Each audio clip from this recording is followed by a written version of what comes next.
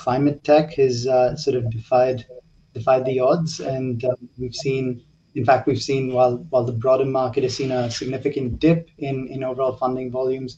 I think climate has seen an increase.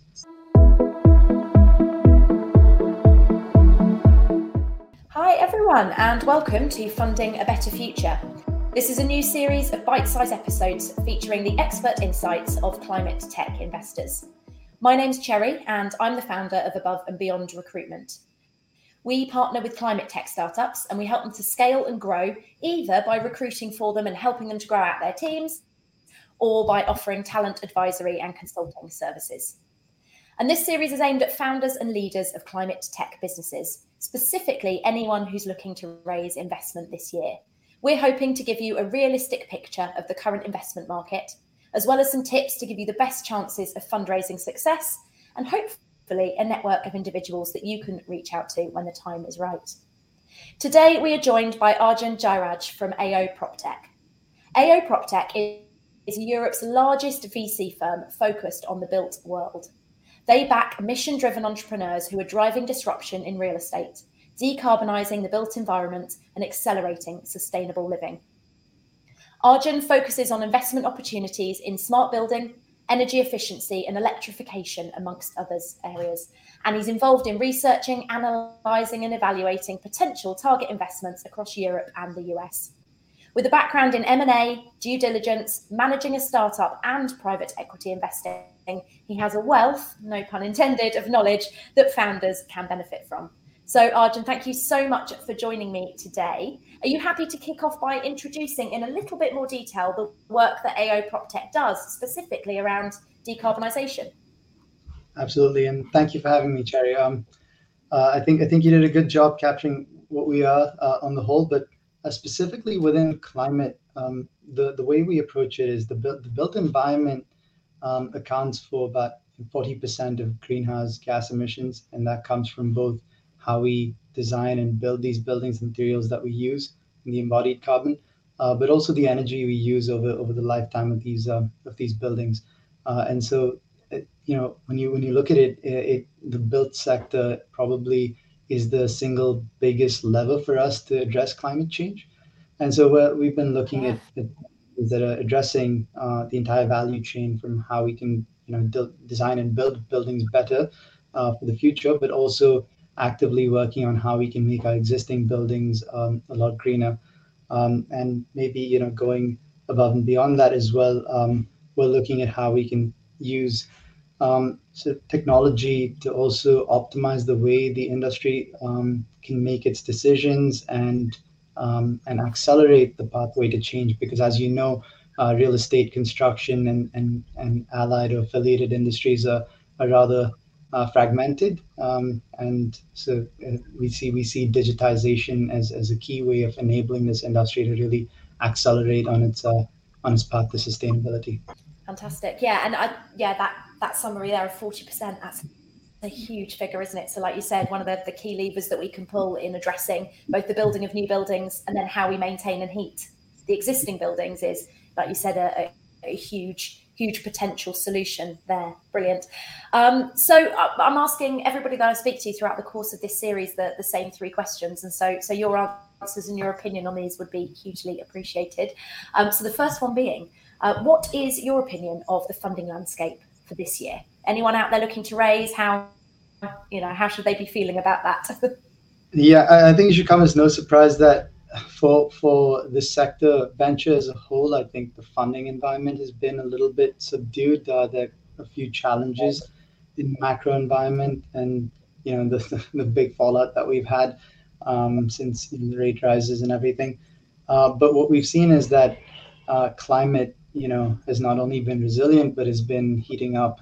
And sorry for those puns, but in many ways, this has been supported by unprecedented levels of sort of emerging regulation and state-backed incentives, and also for the first time a broad sort of business and corporate buy-in into the importance really to be able to meet not only the long distance net zero targets that have been set, but also to make good on the intermediate and shorter term objectives as well.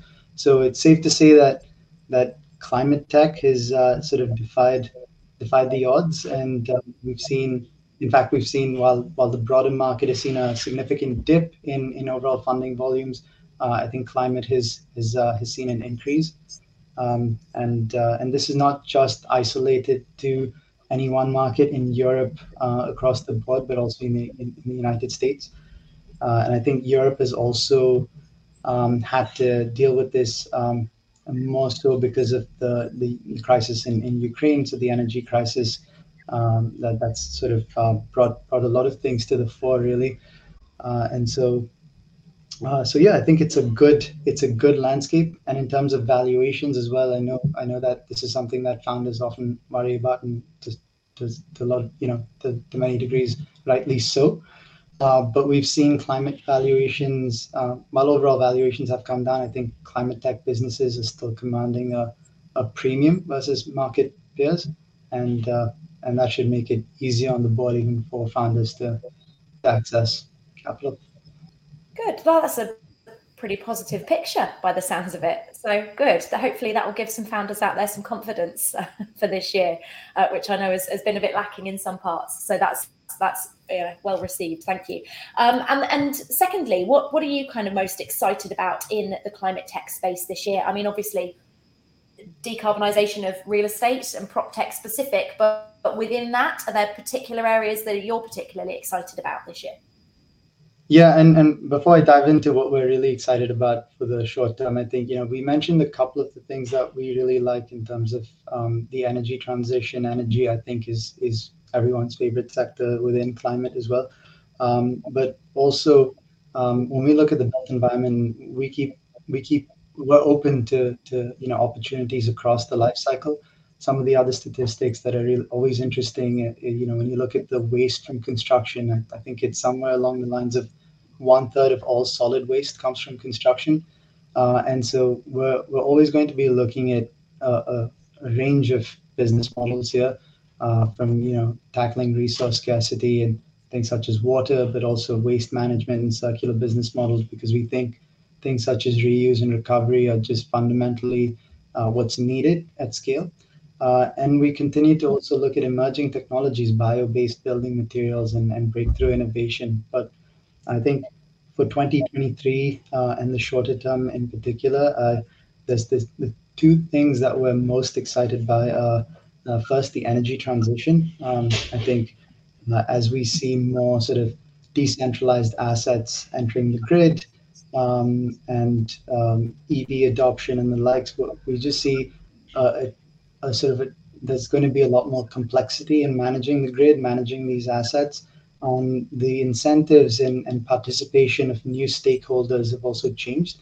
And so we think that there's plenty of scope and potential for businesses that are building solutions to tackle the administrative burden, and the new landscape of decentralized energy. So think about things such as billing automation or managing these assets at scale, which really present very different systems, different problems to sort of current systems where the centralization and the emphasis on utility and large scale generation just made it easier in some ways to concentrate, manage these costs and manage the stakeholders. So when we see millions of people and individual homeowners now becoming not just passive consumers of energy, but also active participants in the grid, that creates a lot of opportunity for a whole bunch of new businesses and business models.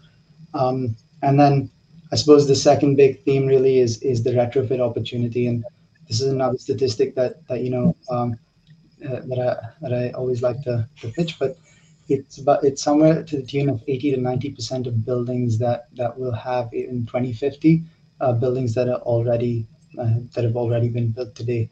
And so while new build activity is fundamentally something that we like, it's just the existing stock of buildings is a massive opportunity.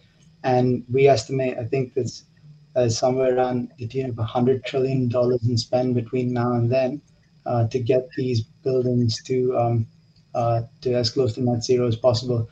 a host of net zero technologies, and not just the technologies themselves, because I think those are well understood, the likes of heat pumps and rooftop solar, insulation for homes, but more on the tech-enabled businesses that are making it easier for customers to access this. So the B2C segment here is really interesting.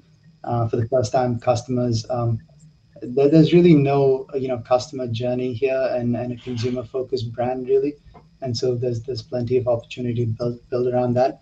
And then for businesses too, I think I alluded to this before. Just it's a fragmented landscape, and there's complex incentives in real estate with split incentives. Owners and tenants are often not the same, and then you have a host of third-party service providers who maintain these buildings, who lease them and perform other professional services.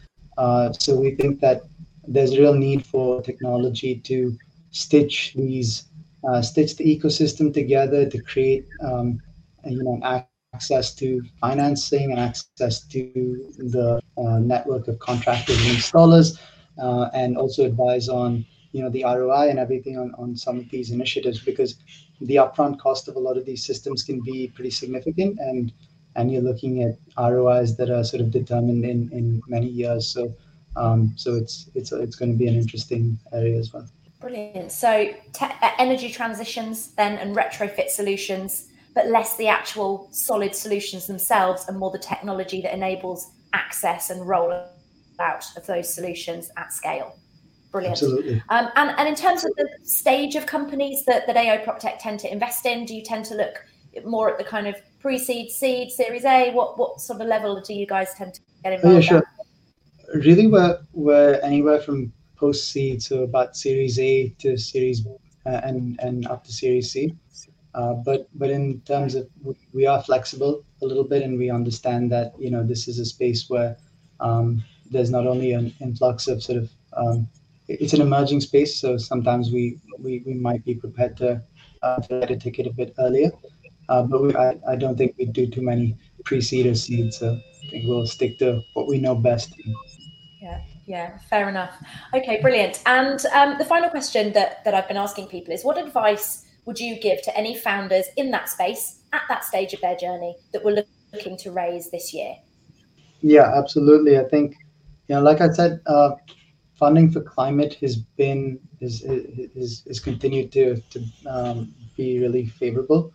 I think for founders, the environment should be good for climate. It's just in some sectors might be a bit easier than others. Like I said, energy is top of mind, whereas things like maybe water or circular models on reuse might not be the most urgent or sort of topical themes. So there's going to be a little bit of variation in the sort of the experience that founders have. But overall, I'd say, because the market is favorable, because there are these immense market tailwinds and short-term catalysts as well that really, if you think about the IRA or the European Green Deal, which are committing hundreds of billions or up to €1 trillion in funding for climate technology, it really changes the unit economics of emerging technologies. So make these things profitable right from the get-go. And so sustained support like this is great to have, and we think that it only makes sense to capture the bull by the horns here. And so I would say raise and potentially also one of the things that we noted that was challenging for a lot of our portfolio companies in the run up to 2022 was the opportunity to get high quality talent. But since in the wake of some of the layoffs that we've seen in tech, I think there's a great opportunity to get some very talented people on board, and we've seen that with more climate focused businesses. It's easier to attract people to it because the mission is so significant, and people want to do good as well and have an impact.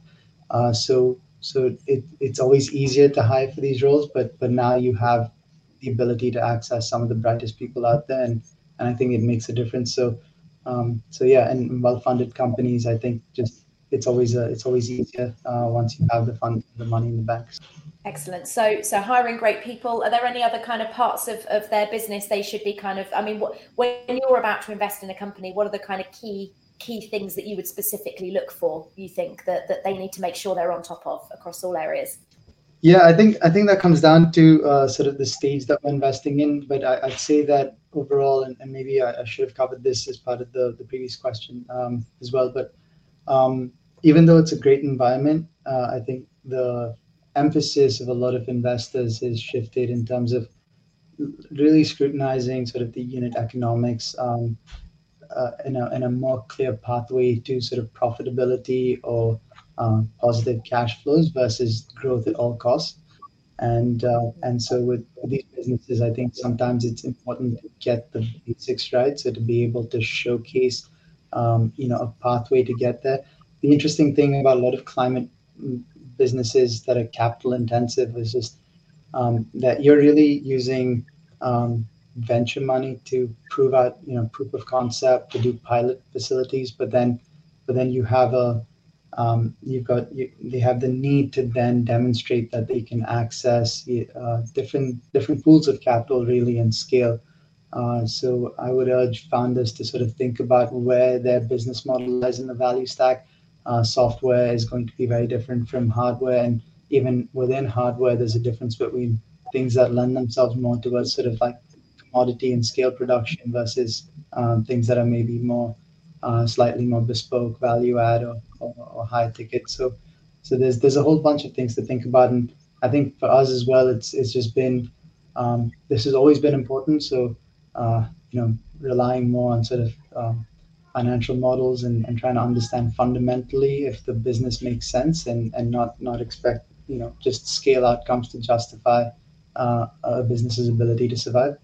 And I think the other thing is it's been good in the sense that the fact that the fact that we're no longer rushing to close deals in a couple of weeks, I think gives both sides, both the founders and the investors, to sort of at least get to know each other better and to understand the businesses and what drives the investors more as well. So fit has always been really important. I think the pandemic made it difficult to build those relationships before investing. I think that often trumps a lot of other things as well. We see a lot of great businesses, a lot of great founders, but we like knowing that for the long period that we intend to be stakeholders, investors, and advisors to the business, that we're aligned with our founders, we're aligned with the long term values and mission. So that's always important. Brilliant. That's great. Thank you so much for that. And if anybody off the back of this kind of thinks, oh, okay, I think I'm doing work that they would be interested in, how can people get in touch with you? What's the best way to do that? Oh yeah, you can always email me at arjun@aoproptech.com.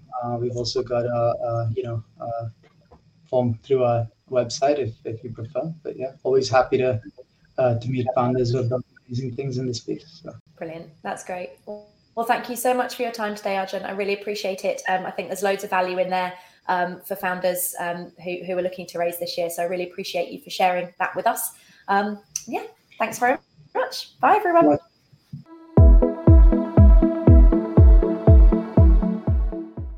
Thank you for listening. Please follow the show to be noted of all future episodes. We've also saved videos of all of our interviews over on the Above and Beyond YouTube channel. Check out the show notes to find the links to this and links to all of the resources mentioned on today's show.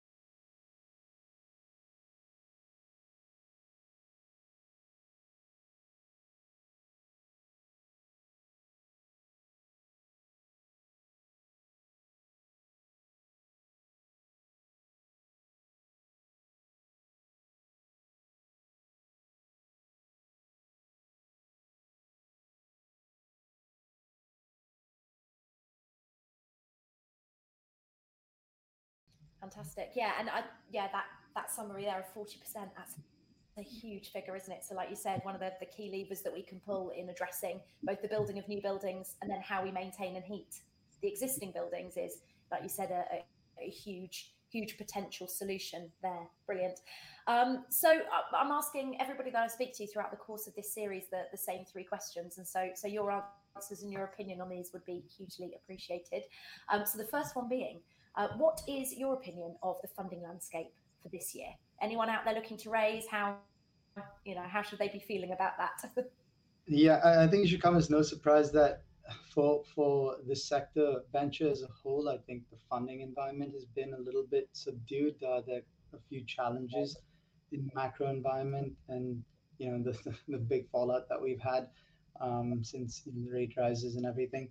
But what we've seen is that climate, has not only been resilient but has been heating up.